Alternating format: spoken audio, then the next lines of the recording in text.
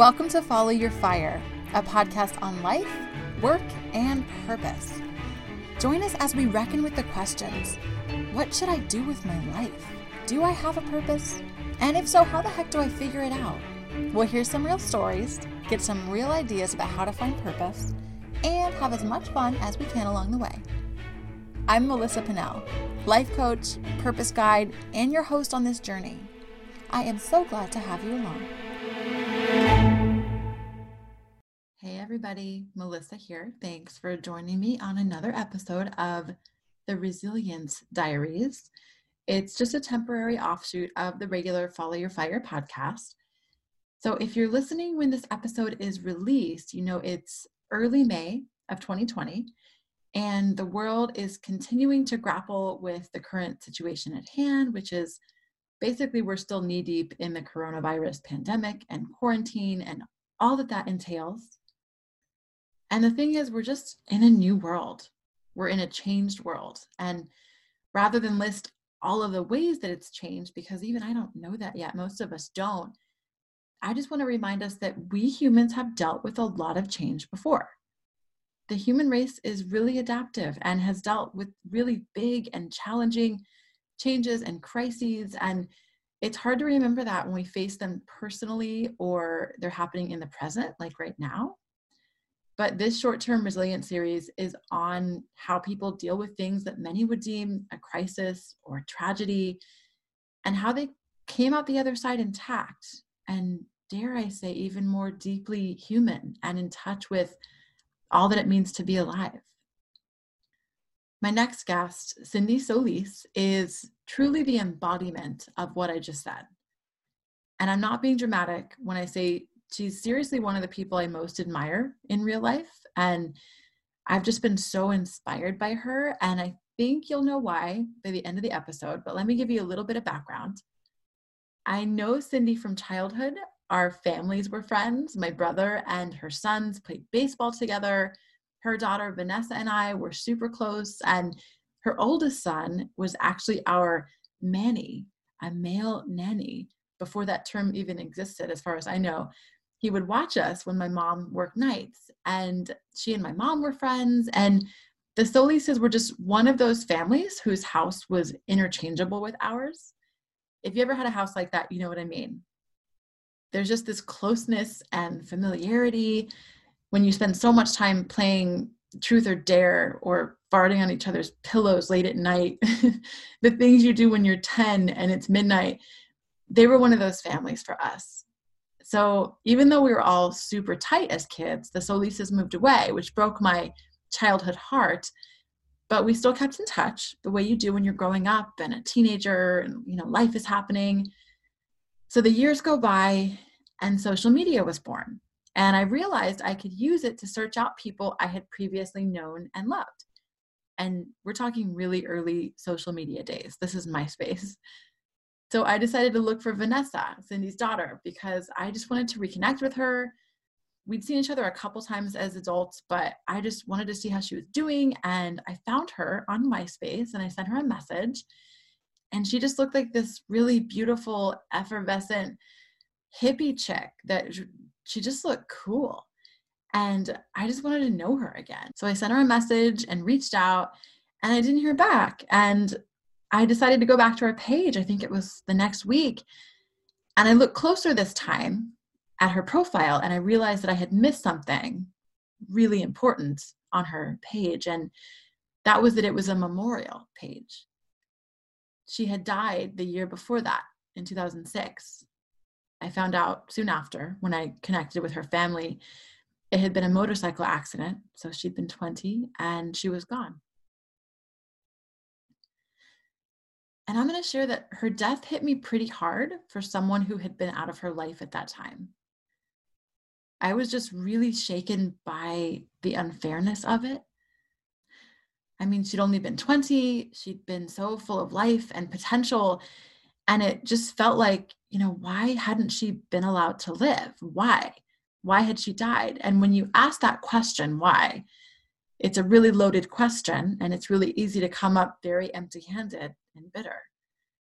And even as someone on the fringe of her life, finding out that it had ended so prematurely just rocked my world and made me realize just how little is guaranteed in life.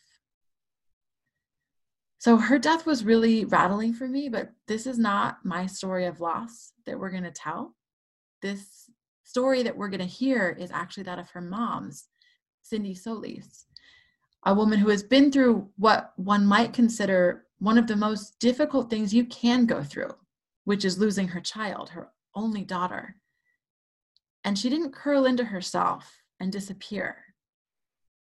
So though she acknowledges the enormity of a still present grief, she also acknowledges just how grateful she is for all that Vanessa's life and death gave her and her family, and so many of us that loved her.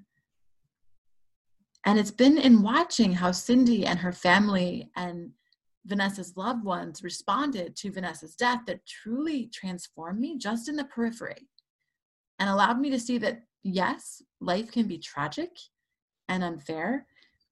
And yes, those same circumstances of life can also be beautiful and transformative. And one person being taken from the earth at a really young age can have this ripple effect that's still being felt today, right here and now, 14 years after her laugh last echoed out on a field by the ocean.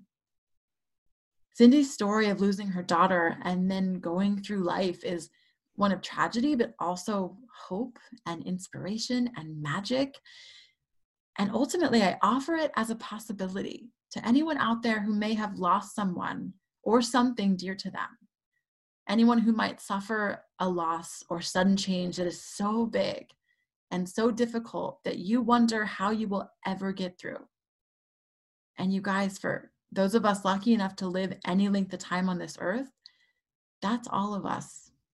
This story is for all of us humans that have and will lose everything dear to us. This story is for all of us humans who still want to love and cherish and experience life and each other anyway. And lastly, this episode is dedicated to Vanessa Butterfly Dawn Soliz. May her freebird spirit live on through all of us and continue to ripple through time, space, and the brightest stars in the night sky. Here you go. Cindi, I have to tell you, I was a little bit nervous today. And I don't, not that I don't get nervous. I'm pretty honest about the fact that I totally do. I'm sort of anxious, but just because I do hold you in such high regard, and I hold this particular story and your daughter in such a special place that I feel very honored. Sounds a little bit cheesy, but seriously, I feel very honored. Like I have this kind of fragile, beautiful story that I want to do justice and respect. That's so sweet. Thank you. Thank you for joining us and just for allowing me and us to zoom in on this part of your journey. I think I have a few objectives, part of which I've already explained. One is I think we're in this really difficult moment in time, especially for some people who are actually experiencing consequences or crisis. And I also think that just in general, being human is difficult. I think a lot of the problems or issues that I'm seeing right now are always present for us, but they're exacerbated. We're kind of staring at them and being confronted with them.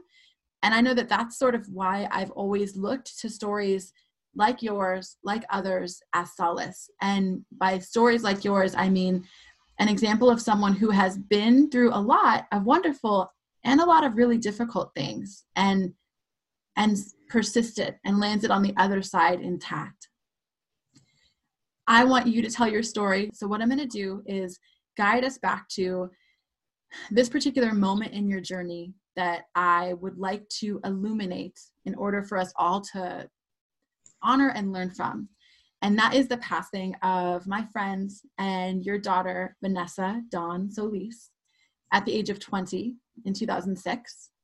And what I would like to do, if we could start, is just before that, if you could share with us, what was life like in early 2006? I had just gone back to college after not being in college since I was 23 years old. And it was a dream of mine. And Vanessa and her boyfriend at the time were just coming back from Florida. They had lived in Florida for a while. And so I was really excited to have Vanessa back in my life close by. And so I was able to get Vanessa to take some classes with me that spring semester and in 2006. So we were taking some classes together. It was so much fun. And she said, Mom, let's take every Wednesday to be Mother-Daughter Day, because we were on the campus together at the same time. We thought, why not just do this? And so she initiated that, which was so cool, because 6 months before she passed, she started telling me over and over, and her boyfriend, that somebody in our family was going to die. And she was so afraid it was going to be me or her dad. So she started wanting to be as close as she could to us. And this was something so funny, because Vanessa always couldn't wait to leave home. She just couldn't wait to go out in the world. And now she had come home. She was wanting to be close to me and her dad every time she could. And her dad and I had, already split up. But every time her dad came in town, she'd stop everything to be with him and talk with him for hours. And so she made every appointment, every chance she could, she made an appointment, like to be with me, like to take, classes with me, to have mother-daughter time. She started writing me and her dad letters, how much she loved us. She made me jewelry, beautiful jewelry. She just was showering me with gifts that last 6 months. And she told her boyfriend that maybe, on Mother's Day, she said, maybe it's going to be me. She said, but somebody in our family is going to die. She says, maybe it's me. She just kept feeling this coming through. And I didn't know what to think about that when she'd say those things, because I didn't know how psychic she was, or she was getting this from, but she definitely was feeling something. So she and her boyfriend decided to split up. And so she moved back home with me the week before she died. And so I had a whole week with her. It was so wonderful. We'd stay up into the evening talking, and we'd have smoothies on our porch every morning together. And it was just a whole week of being together. It was so wonderful, and so thankful for it. So thankful for the last 6 months we had getting to spend together. And and then 10 days before she passed, we were at my son Jordan's 8th grade graduation. And so she and her dad was there, and I was there, and she told us that she had this amazing experience with God. And she was on her balcony at Quala's house and was crying and asking God for a sign that he loved her. And she said, could I have a shooting star? And then she said he took the brightest star in the sky and went slow motion through the whole sky. And she felt like that was such a message of God's love for her. And she just became in a state of peace I've never seen her in before. She was in this totally different state. And she told her other friends, she says, God is my true love. And I know she was trying to figure out who her true love in life was. And she decided that it was God. And she said, I know it's God, and I just want to be with God. And it was bewildering, because I was never used to seeing her like this. But she was so happy, and she was just in this other realm. It's interesting that her sign from God was a shooting star, because maybe that's why that analogy just came into my mind. Just this like shooting burst of, you said so much empathy and just aliveness, and maybe just the full feeling of humanness that might come when you have this sense of mortality, which it sounds like she had in the months prior to her death. And if we could go to that day, because I do want to pay due diligence to the way it felt, as best you can back then. We are talking, 14 years later with perspective. And what did it feel like for you? What exactly happened?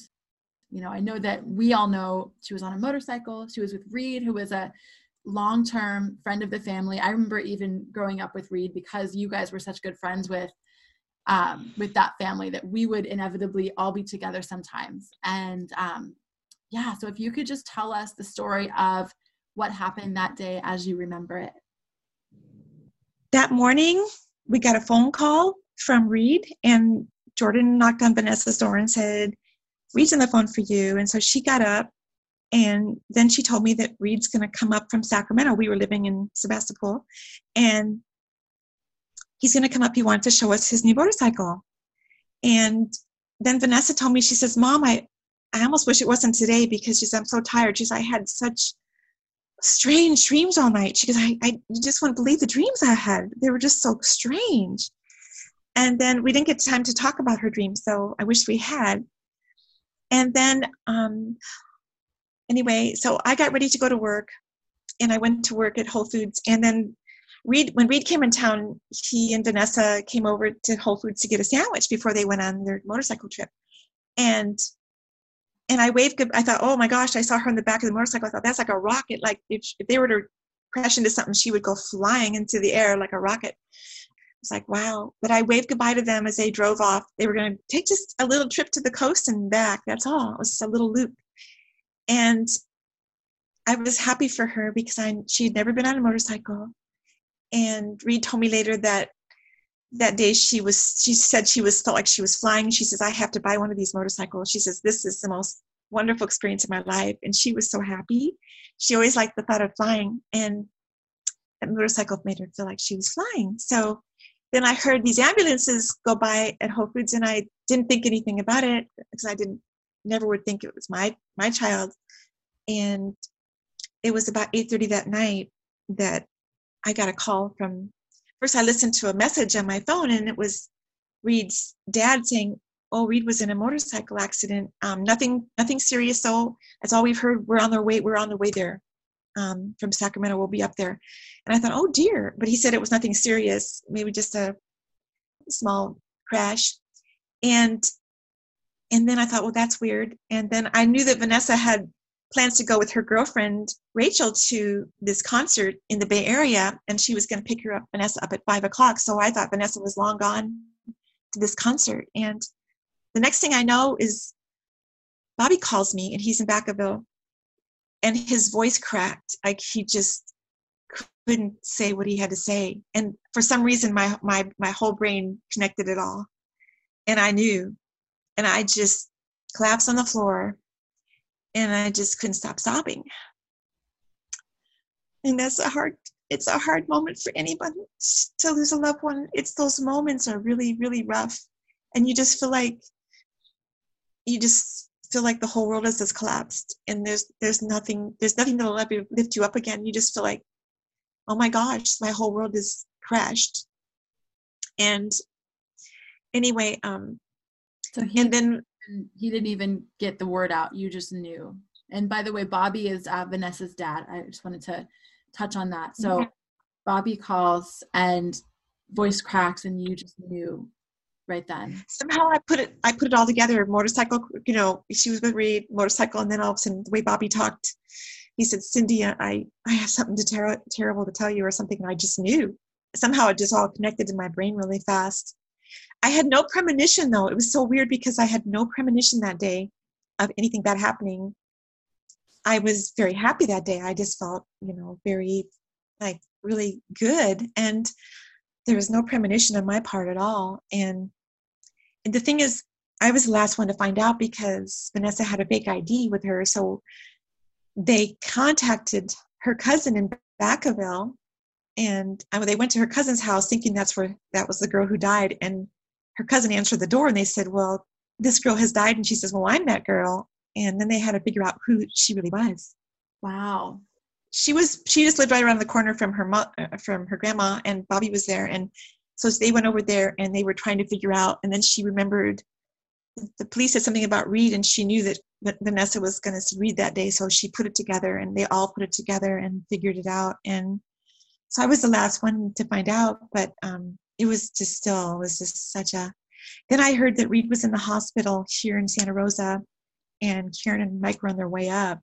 I didn't know how seriously he was hurt, but I thought, well, I got myself together, because I thought, well, at least, I can be with them, and maybe Reed will survive, And so we all, Jordan and I think Koala, we all went to the hospital and stood by Karen and Mike as Reed was between life and death.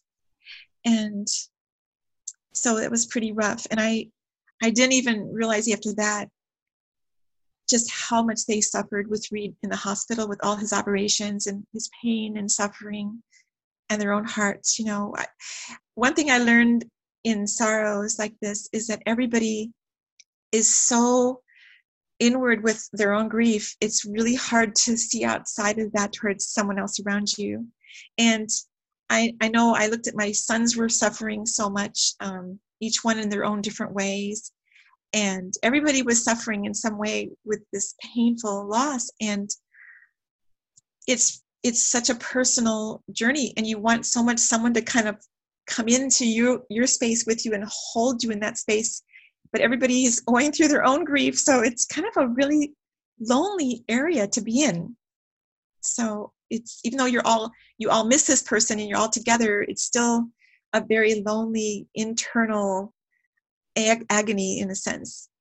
If we could stop there, I think you just said something really important. And I just want to give space to that the grief of this tragedy with Vanessa, and just to fill in anyone who doesn't know this, Cindi has 4 other kids, 4 boys, and a fairly big family. I don't want to speak out of turn, but even if we're talking about people like Reed's family that you were really close with, that was obviously very much entwined in what was happening.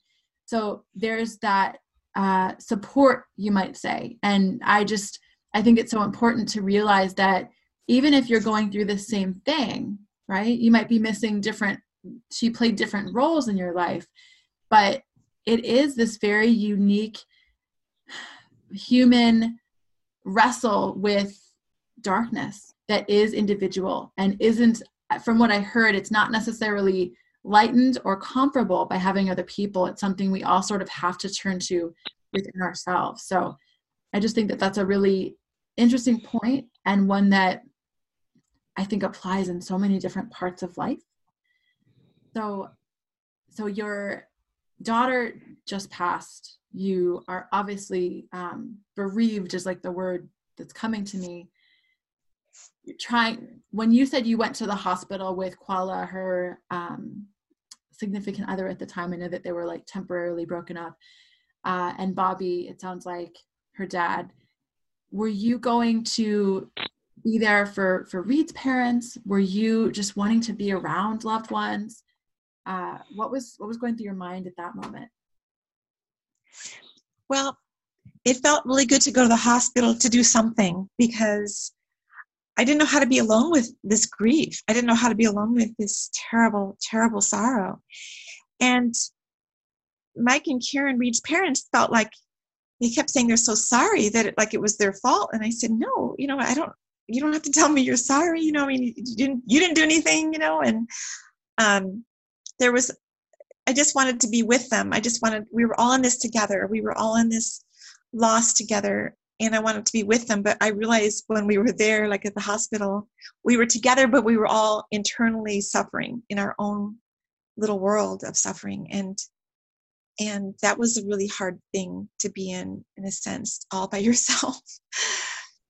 But as I went through the week, well, what happened was, when I saw her on the visitation night, that's when everything turned around for me. I was so afraid to see her because I didn't think I could handle it. But when I saw her countenance looked so happy that it just took away all my really strong grief, and I just exchanged it for her happiness. And the day that it happened on the motorcycle accident, and the coroner found her, he said he'd never seen anyone with such a happy look on her face. He said truly, he says she looked so happy. And she was in a kind of a position of praying almost. She was kneeling on the ground almost, in a prayerful position. And so that was really comforting to me, because you just don't want your child to suffer. You don't want your child to be unhappy. You don't want them to have a terrorful moment. And the other thing that was interesting was the truck that they hit, the lady that was in the truck said that she kept hearing Vanessa laughing in the air. She just kept hearing laughter. And she knew that there was another person in the accident, because at first they couldn't find Vanessa. They just found Reed, and because his body hit the truck, but Vanessa was thrown way out into the field. And so they didn't know there was another person, but the lady in the truck said, "Oh no, there's a girl. I heard her laughing and laughing." And Reed even said he heard her laughing too. So I feel like her laughter was just in the air around the whole thing. She was so happy. So even though it sounds like a tragedy, the whole thing, and it's tragic to lose someone you love on this earth. It's for the person to be left behind. It's very hard to, maneuver through that. But for the person who left, it's usually a very beautiful, joyful thing. So it helped me to see that, to know that she was really happy, that she got her wish. She got to go home to be with God. Yeah. And then I was able to come out of my own suffering and then start looking around to see who I could help with their suffering and help them see the better side of it, that Vanessa's really where she wants to be. She's actually really happy where she's at. Yeah. And as you talk about seeing her and the smile that was on her face and recognizing as her mother, as someone who had, raised her entire life and spent a lot of time with her in the days and, just time leading up to her death, someone that could uniquely take the perspective of, she had been talking about God is my true love, talking about this premonition. So it sounds like you were able to sort of tie in some pretty recent experiences. And you mentioned wanting to be there for other people. And though I know you were all alone in your suffering, Cindi, you're a mom and you have 4 other kids and other people. And so when you talk about wanting to be there for other people and kind of taking all of that pain and transferring it into how can I support others, what did that look like for you? It was really relieving because the pain and the sorrow that I first experienced was just too big. It was just too big for me, really. I think it's too big for anybody, kind of. So I was so relieved to just find a way to, I told you before, there was this grace, this grace that picked me up and carried me through that week. And that grace, I was able then it carried me, so I was able to help carry others too, my boys and other people who came, and to try to comfort them that it was really okay. Vanessa was really where she wanted to be. And when Kuala put together her funeral, because he had all of her journals, I had never read her journals. He hadn't either, but he started reading, and he took excerpts from her when she was a teenager all the way up to her present time. And he showed her metamorphosis, how her thoughts changed and how her transition was. And it was just so beautiful. And it just meant so much to me. It meant the world to me to see that she had gone through this whole change, and I got to experience that while she lived on the earth. So speaking of the metamorphosis and the ways that you were able to kind of look at, how to use this grace, Cindi, if you could, when my mom passed away, I talked to you on the phone, and I was very much grieving in the way that you described, not the same kind of grief, but that very lonely, no one ultimately shares the relationship with someone else that you do, whoever they are in your life. But we all, if we lose someone that we really love, know that pain that, like you said, is too big. But you, and I always say this, loss is loss. I also think it could be argued one of the most difficult losses one could face is the loss of a child. And when I talked to you on the phone right after my mom had passed, and you shared with me how you dove into your grief and were met with grace, it really helped me in that moment. So if you could revisit that right now, I would be so grateful. Okay. Grief just doesn't end. Like it does keep surfacing. Whenever this grief would surface again, which it does still, it brings me down all the way I have to sob it out again, all the way to the ground. I kind of I let myself feel it. I let myself feel sorry for myself.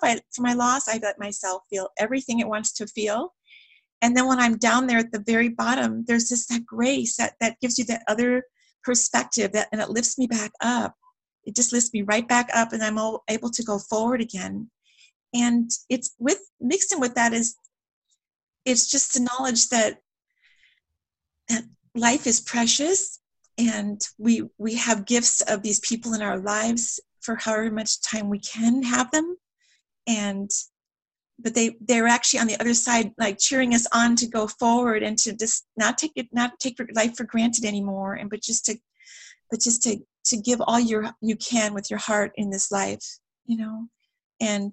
but there's that grace that just picks you up each time. And I don't think it ever gets totally easier. I mean, time has really helped a lot as far as taking the really strong edge off of the loss. But that same grief will come up again over and over. At times you don't even expect it. It'll be right under the surface, and you won't even know it till something just pings you over the edge, and then you realize you're in a bunch of tears again, and you're feeling every emotion again. But then I know from experience that grace is always going to lift me back up, and I'm not going to just sink with it. I always, at first you feel like you're going to sink in a hole, and you're never going to come out of that hole. You just don't know if you'll ever emerge again. But you do. You do emerge. Yeah. I don't know why that particular metaphor helps me so much. And I've revisited it so many times, because grief doesn't end. And that can sound really scary if someone has, a fresh loss or a new fresh loss. The fact of life is that we will all likely lose multiple people if we get the grace of living to an old age. And there was something comforting to me, and there still is, about this idea that if we think of grief and heartache and pain as a literal well that we're just tumbling down, and it's almost like we're ricocheting off the sides, and we didn't realize it still hurt this much, and here's a new ache, and this imagined future that's not here, and all the places that I know my head can go, that if we do something that's so important that you mentioned, which is just allow ourselves to just keep falling, and whatever that looks like, sobbing, for me, usually that is the outward manifestation, that we don't keep going. And it's like, as I say that, it's so obvious, right? Like, of course, you don't keep sobbing. It's kind of like a baby when they're having a tantrum. Eventually they tire themselves out. But there's something else, something magical in that, where when we allow all of that pain to just envelop us, we are also allowed all of that grace. And that just meant so much to me when you shared it with me then. I think it's especially timely in, telling the story of Vanessa, and just telling the story of life, the heartache that all of us, like I said, inevitably will face over and over if we're lucky enough to get to live. And not just lucky enough to get to live, but willing to continue to love. Because when you've experienced great heartache, I think it could also be tempting to guard your heart. And just in the effort to continue to kind of go on the arc of this story with you. So, we've talked about the jolt of that news, and that, early days when you didn't know what was going to happen with Reed. And just to touch on that, if you could just briefly share, Reed, who had been driving the motorcycle, has a bunch of operations. It sounds like he was dancing between two worlds for a while there. But if you could share with us what happened with Reed. Well, his bones were all sticking out of his body. Not all of his bones, of course, but he had slammed his body into the truck and was laying there with bones sticking out. And they didn't think he would live. They took him by helicopter to, Santa Rosa Memorial. And he had all these operations to put big, long pins in his legs and arms. But Reed came out also out so much better. And all kinds of things, like Koala would go visit him in the hospital. He wanted to be the one to tell him Vanessa had died. He wanted to help Reed through it. And all these things that were just amazing to me, that were so full of love and kindness. And her brothers, like Jed, like he said, he wrote this paper about how Vanessa, her passing, helped lift him out of his insecurities and helped him go forward into confidence, because that's what she always wanted him to have. And she actually launched a lot of her loved ones into a different way of living, at work, Vanessa, where I was working, she had hung out with some of the young girls I was working with, and they said that their life was forever changed because the way she was affected them so much. And you just see how one life can change so many people. And so those were there's so many lessons from a passing. It's just incredible. And I know you with your mother, when you talk about her emergency room years as a nurse, how she touched so many lives. And she had this great sense of humor, and I'm sure she brought so much joy to so many people. And for you to keep hearing these stories and that just, ministers to you forever, that a life that was part of your life would continue to give on and on and on. And it's a wonderful thing. Yeah, yeah. I'm so moved when I think about even someone like me who, like I said, I hadn't even been in touch with Vanessa for a while, but retroactively, after she passed, I remember how it affected Jet, because Jet and I reconnected not long after that. And I remember seeing a change, like an obvious change in him, one that I still see in his life. But it's such a beautiful thing to see the ways in which her passing emboldened him and focused him. And so I bring that up because it happened to me by proxy. Someone that wasn't even in her life at that moment, someone that hadn't even reconnected with her family until a year later. And that distant, I bring this up because I do think I do this. I think a lot of us do this, where we think we are so insignificant, or worry that we will be when we're not here to actively embody these skin suits that can actually take action, and worry that we, might not have mattered. Or even I recently wrote about my mom. She didn't think she mattered. And I accidentally inherited that belief of, well, I don't know. I mean, I remember her, but what about when I'm gone? What if we don't matter? And it helps me to shine a light on the ripple effects from your daughter who passed, 14 years ago, that there have been so many moments where I have thought, with the luck that I have been bestowed to still be here when someone like Vanessa isn't, why should I not go for this thing? Why not, do this? Often it's things that are kind of scary or vulnerable, or be brave. And like I said, I know Jed talks about that and does that. I remember him sharing what he read at her funeral with me, because he realized I hadn't been able to be there since I'd not been in her life at that moment. And just being so blown away at the beauty that I saw in all of you that were up close to this, I'm going to put air quotes up, tragedy, which it was. It's loss is hard. We like our humans to stay with us, especially as a parent now, Cindi. I think becoming a parent, as you know, it's almost like you relive all these other parts of your life, because now I look at them through the lens of, oh my gosh, as I'm holding my sweet little baby, I imagine this is what every parent who's ever lost a child has also done. Oh my gosh, that's so scary. I am now so afraid. I don't want to live life in fear, which is why, Cindi, that's why I'm drawn to you. I'm drawn to stories like yours, because it is the most profound love, that between a parent and child, and just love is so profound. And with as deeply as we love, how deeply we ache at loss. And I'm totally going off on tangents. But another thing I wanted to ask is, after that happened, and we're seeing this beauty that came from this pain, and I guess if we could go back to you in the months after her passing, how did you think life was going to change? Or maybe even more recently, she's just passed away. I think I'll just say that for me, part of my grief with when my mom died, just because that's my closest loss, it wasn't all in the moment. A lot of it was knowing what I would now not have. What about if I have kids? What about if I go to college, which I hadn't even done at that point? What about, it's like the future is gone. And so with that, when you lost her, how did you think your life was going to be affected in the future? Well, I remember the near future after that, because she died in June. But when the fall came and I saw the trees lose their leaves and the wind was blowing the leaves away, it was almost like I felt like the earth was going to blow away the memory of Vanessa, that she lived that year. and she was so alive, and now it was just erasing her from the earth. And I was really freaking out kind of about it.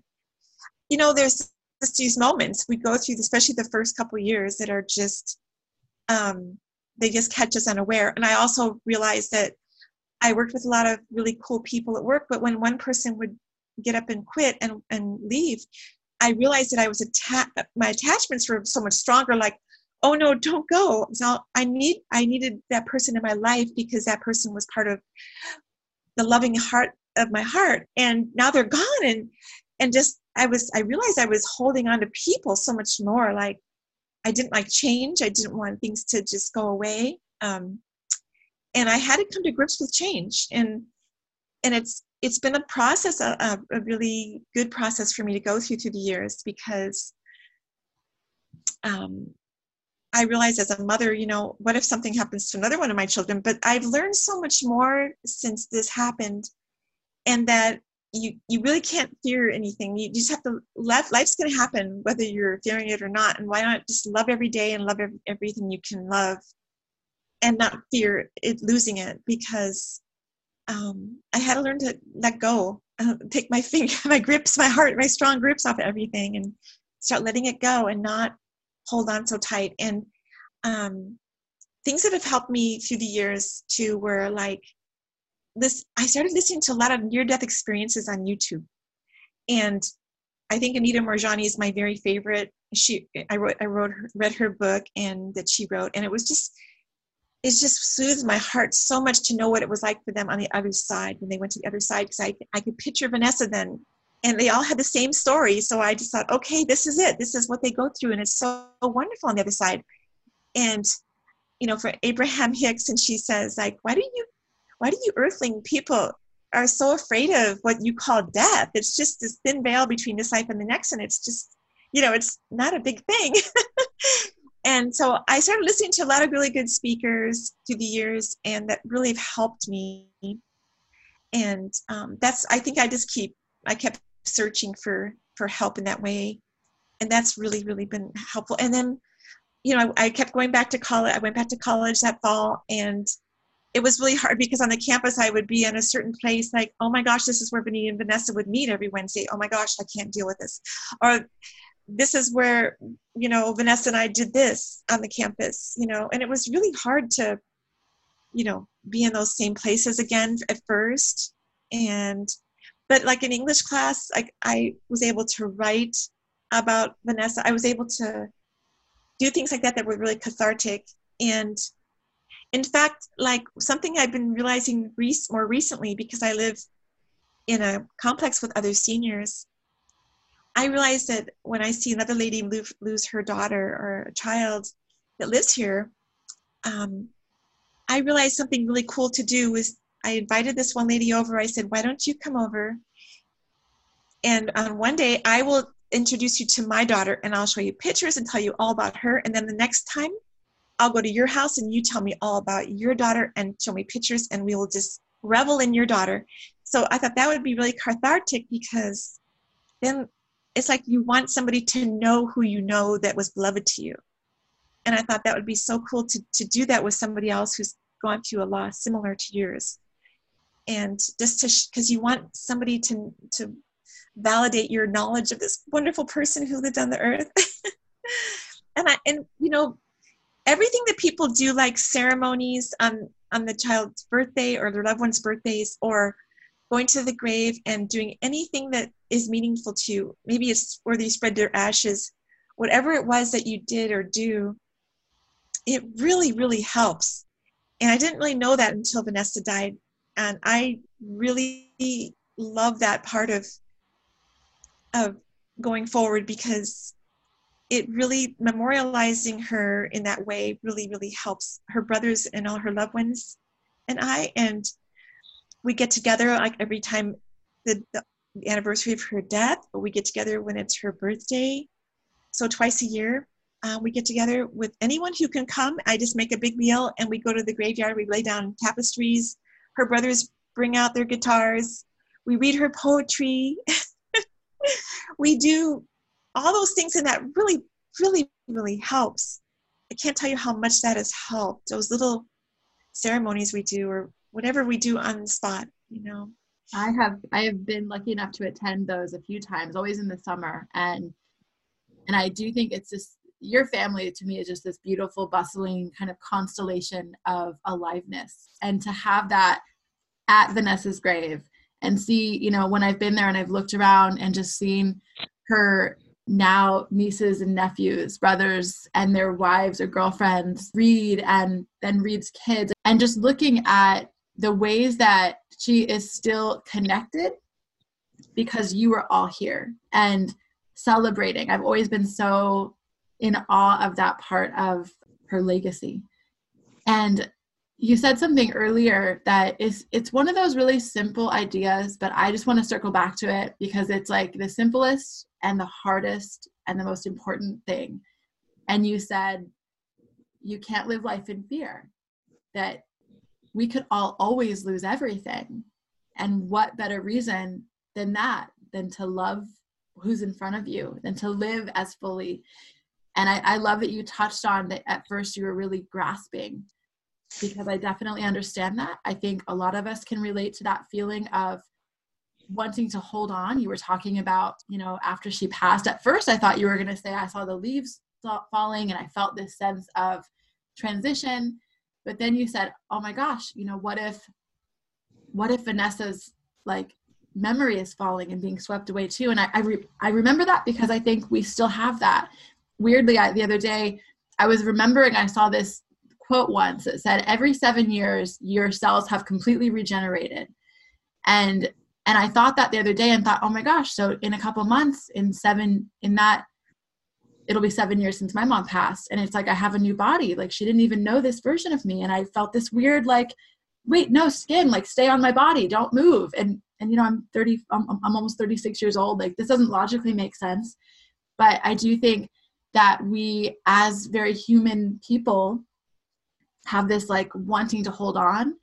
And so, Cindi, I just appreciate that you're dancing between what I guess I consider the human part of you, the finite, you know, we want to like hold people in a hug part of us, and this sort of like zoom out perspective, looking at the greater legacy in life. And I know that you were going into some things that have really helped you move. I don't want to say move on, because for me, like, language is everything. And I really, in this podcast series, in everything I create and in life, I think I might spend a lot of time in the difficulty, just because, kind of like we were talking about, in order to find grace, we have to dive into the darkness. So I don't like to say, you moved on, everything's great. And like, I do think, Cindi, everything I know of you is like bubbly and light and just illuminating effervescence. Great. And I acknowledge and assume it's so hard, right? Like you were saying, the grief still comes up. And so just that it's everything. This is a very long-winded way for me to ask. When we were talking about how you thought this would change your life, when you look back now at the last 14 years, how did it change your life? Her passing changed my life radically, because I lived my life was right in front of me. And now I had to learn to live life stepping 2 steps back and looking at the bigger picture. Like you said, I had to start seeing there's a bigger picture here. It's not just the end. That when someone dies, it's not the end. And I started really like expanding my whole view of what I used to believe, what was my foundation before, and it all kind of like all came undone, and I had to like restructure like how I looked at everything, which was just wonderful. I love it. I how can I explain it? I see life so different now. I see life as such a bigger, and there are times when still life throws you a blow, because that's part of life. And then it's funny, because when the blow comes, I'll think about my sorrow for Vanessa at the same time. Like it'll bring in all the other sorrow, it'll bring in other griefs you have. And but then I remember, I remember what did I learn? And I step back, 2 steps back, take a bigger look at the bigger picture. And it really, really helps me. And I really believe there's so much, I believe in angels that are around us helping us through these things. I believe there's so much help in this world. I don't feel like we're alone at all. I believe that we're just surrounded by so much help from the other side. And I believe that Vanessa's on the other side, being with all of us too. And I actually went to like these different expos and there was healers there, but I thought, oh, I'd love to talk to a healer about healing my knees or something. And then all of a sudden I didn't know they were a psychic, and they tell me things like that the Vanessa's, that my daughter and my father are want me to know they're with me. And out of the blue, things like that. I mean, I just get knocked off my shoes. I just like, oh my gosh. And I cry, you know. And once I was at working at Whole Foods, it was 3 months after Vanessa passed. And that for the whole week, for some reason, my grief that week was, I kept crying to Vanessa saying, I just want to know you're all right. I kept saying that every day in my own bedroom and by my own self. And I went to work one day and this lady comes through this other line. I was bagging in this other line, and she looks at me and she says, I think you need a hug. And I somehow never saw this woman before, but I thought she somehow knows about Vanessa. I don't know how, but she knows. And she gives me this big, long hug. And I felt all this energy pass between us. And then she steps back and she says, Vanessa wants you to know she is all right. And I had to flee. I had to go to the side of the building and cry. I was just blown away. Because I kept crying that whole week, Vanessa, are you all right? And then this total stranger comes and tells me that Vanessa just wants you to know she's all right. So it's happened like that several times. Anyway, another thing that we go through, I know you've mentioned these things, I think, too, in some of your talks, is that we go through regrets. And every person that was close to Vanessa had these regrets. And even 5 different people thought it was their fault that she died. If I hadn't been over here, this wouldn't have happened over there. And if I hadn't said this, she wouldn't have done that, you know. And so there's those regrets we have sometimes that are important to kind of get past and to realize that they're bogus. They're not valid, because on the other side, that person is just in a state of love, understanding, and they hold nothing against you. They're in so much happiness and joy, and they have left behind any kind of things, angst they might have had from your life that you've done. It's interesting because as you were talking about that, about the tendency that we all have to think back to our last interaction, or even choices we made, you know, the way we had set up a life when this person passed away, or what could I have done differently? To me, it's interesting because it's kind of the flip side of the constant worry of being insignificant, that both can be true, that you can feel very powerful. Like, oh my goodness, I did this thing. If I hadn't done this thing, if I had answered this call, if I hadn't moved away, I guess the fact that we look at these regrets as having power just shows how connected we are. And even though maybe 5 of us thought if we hadn't done this, you know, this and this, she would have died. No, she was supposed to die that day, that moment. And it just was what it was. And we were all supposed to go through this. And so that the regret thing, I think is really important to get rid of and to have a better perspective on, because that'll weigh you down instead of like lifting up in the grace. They want you to be so happy and joyful for them. And they want you to go on in life light and in the light. And they don't want you to be bogged down by these guilty, regretful feelings. They really don't want that. Something else I wanted to point out that you said, I think is really important. You were talking about the moment you had with the woman when she came up to you and said, Vanessa wants you to know she's okay. And the sort of serendipitous moments that you've had since. I also can't help but say, Cindi, and this is both from knowing you, listening to you in this moment, and listening to the story as it happened, that you also are turned towards the light. You're willing and you're open to those moments. And I'm not trying to shame anyone who might not be. I think we all have seasons of suffering or darkness or depression. And when we're able to just open our eyes wide enough to accept that maybe, we can get past this, which even though in some ways it's like, yeah, of course you have to, life goes on. But it's like there's this kind of block, right? When you feel like you're not going to. Or that there could be this bigger picture of things going on, that a lot of it is opening ourselves to that and turning toward it and being willing to see magic and willing to have just the tiniest little bit of hope and light. And I've always seen that in you. That's why I'm just so drawn to it. And I guess I'm bringing it up to say that it's sort of one of the qualifiers for life getting better, is being willing to open to that, being willing to look for signs, you know, because someone else could have been hugged by a woman at work and just thought, well, that was total BS.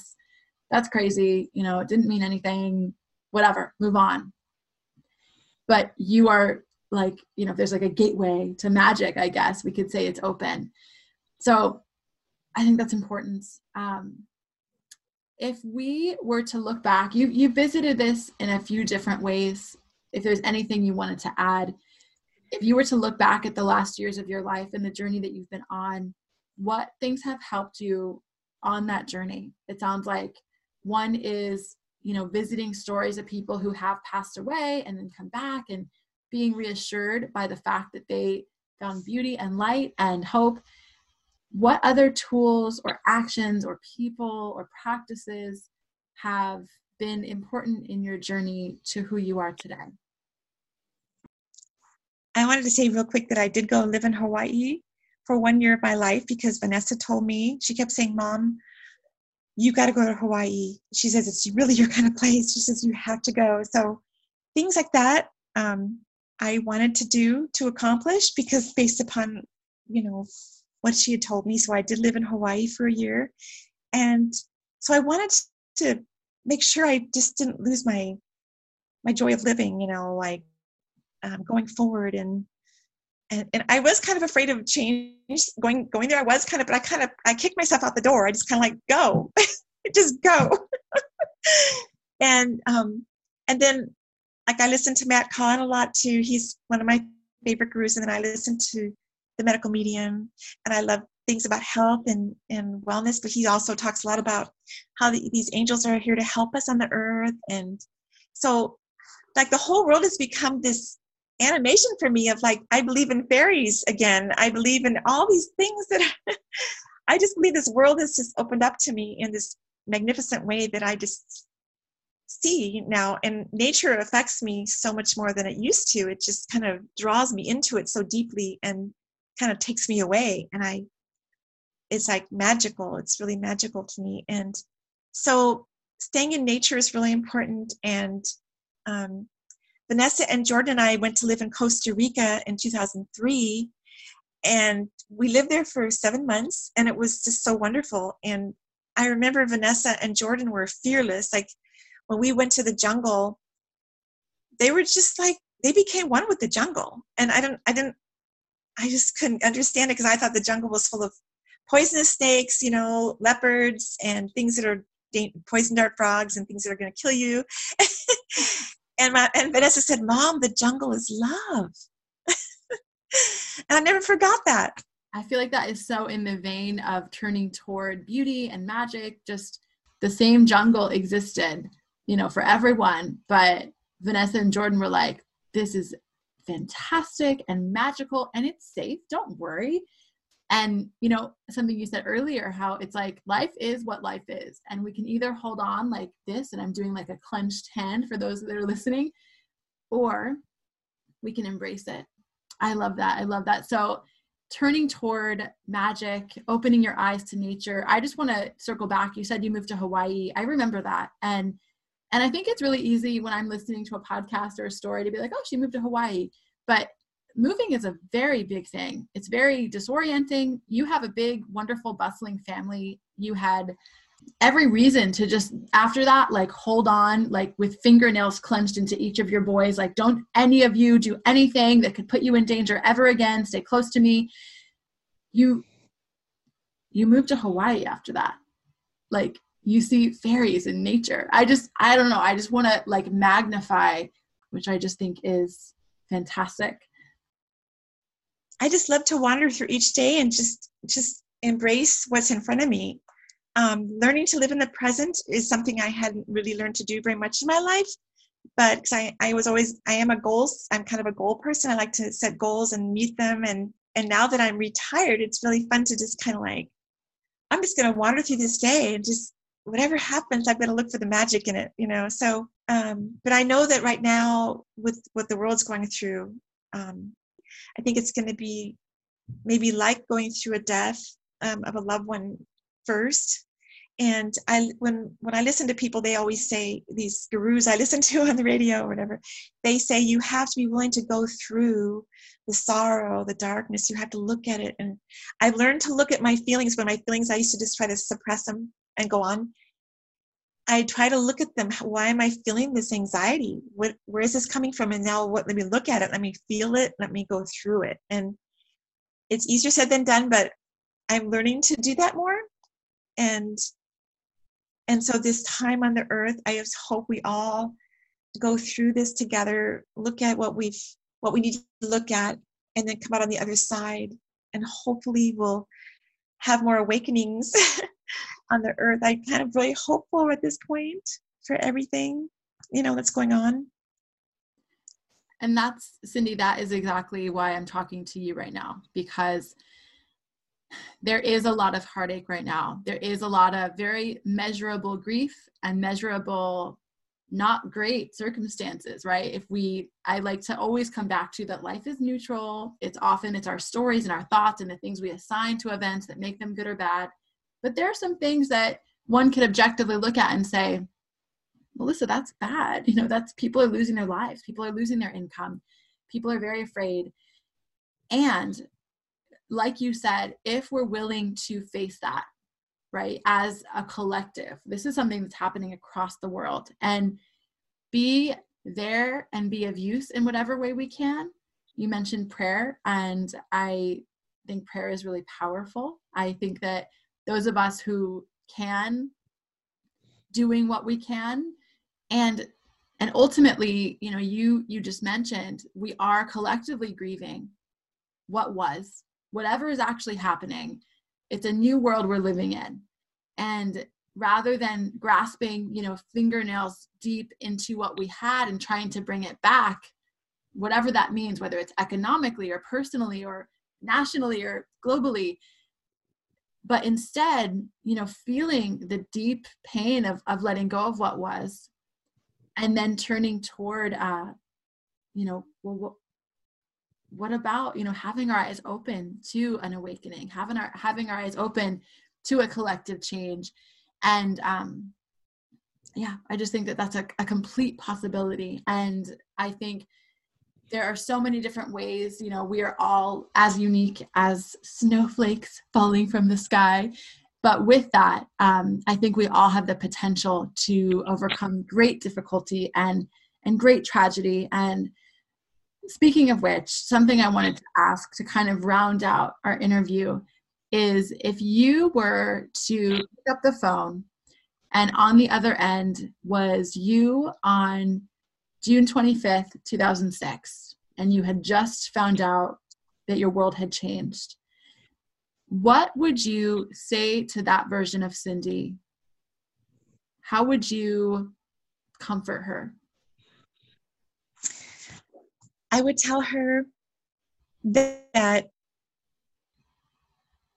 your eyes are going to be opened more than they've ever opened before. You're going to see life in a whole new way.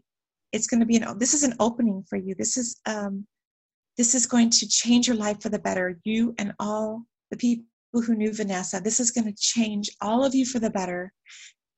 And you're going to go forth in life in a newer way that is so better and so much more expanded and open. And just know that you're never alone. You're surrounded by loving angels and source and light, and don't be afraid. Just don't be afraid to go forward and just put one step in front of each other. Don't be afraid to feel the sorrow. Don't be afraid to feel all the things being human makes you feel, and don't judge yourself for it, and don't expect anything from yourself to be better than that. Just go through it, embrace yourself, because this is part of your process of your life that was meant to be. And that's what I would tell myself.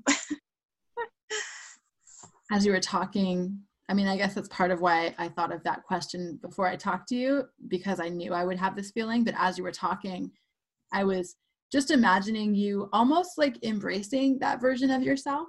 I think it's a really compassionate way to kind of, I often think of us like these Russian dolls, you know, those dolls that like inside this version of me, there's like a previous version. And then inside her, there's a previous version. And these actual layers we go through as we live life. And to kind of take one of those versions out and just be compassionate and comforting and kind of like, you have no idea how strong you are. And I'm so sorry, right? Like it is going to be hard. You can do hard things. And as you were talking, what I've been meaning to say this entire sentence is all of us need to hear that right now. It's okay to be afraid. You know, don't judge yourself for any of the things that you're feeling. Don't be afraid of the fear, and you're stronger than you think. And I just think you have such a powerful, powerful story, and so beautifully put. And it is because of what you've lived through. All of it is here. Every Russian doll, right, is inside of us and inside of you right now. So thank you so much for your time. I'm just so grateful to you. Thank you, Melissa. And I thank you for wanting to do this interview. I cherish it. So you guys, I have to interrupt our interview right here because Cindi and I actually went on to talk and catch up for another 45 minutes. And she was really gracious. At the end, she decided to read a poem of Vanessa's out loud on our recording. So I'm going to play Cindi reading Vanessa's poetry. I Want to Fly Away is the name of this poem. Why do I want to go? I am part of the world, this world, you know. There are too many lies that people can't hide. I want to feel safe where I can abide. To be set free from the world I see. Something that I feel there is a place where we all are one race. There won't be a time that exists, for in this place complete happiness sprays with a mist. I want freedom from pain. I am not alone, but not insane. I do have a name from where I came. I want to stand naked in the rain, with no shame to blame. This isn't the place where I came. It's all changed. Peace is my view for everything that's true. Angels from heaven are here for you. Carry me under your wings, envious of all things. Love is the song over the wrong. Vanished away into the night. Everything's out of sight. Happiness is a gift, always giving a lift. Pouring out with joy. Love is the song over the wrong. I really like that. And she wrote it twice. Love is a song over the wrong. Because I feel like it sort of, it almost encapsulates everything we just talked about in our entire interview, that there is a lot wrong, there is a lot of hurt, and love is a song that can cover all of it. Thank you so much. If you liked what you heard today, please pass this podcast along to someone you know who would benefit. It would also be awesome if you would subscribe, rate, and review this podcast.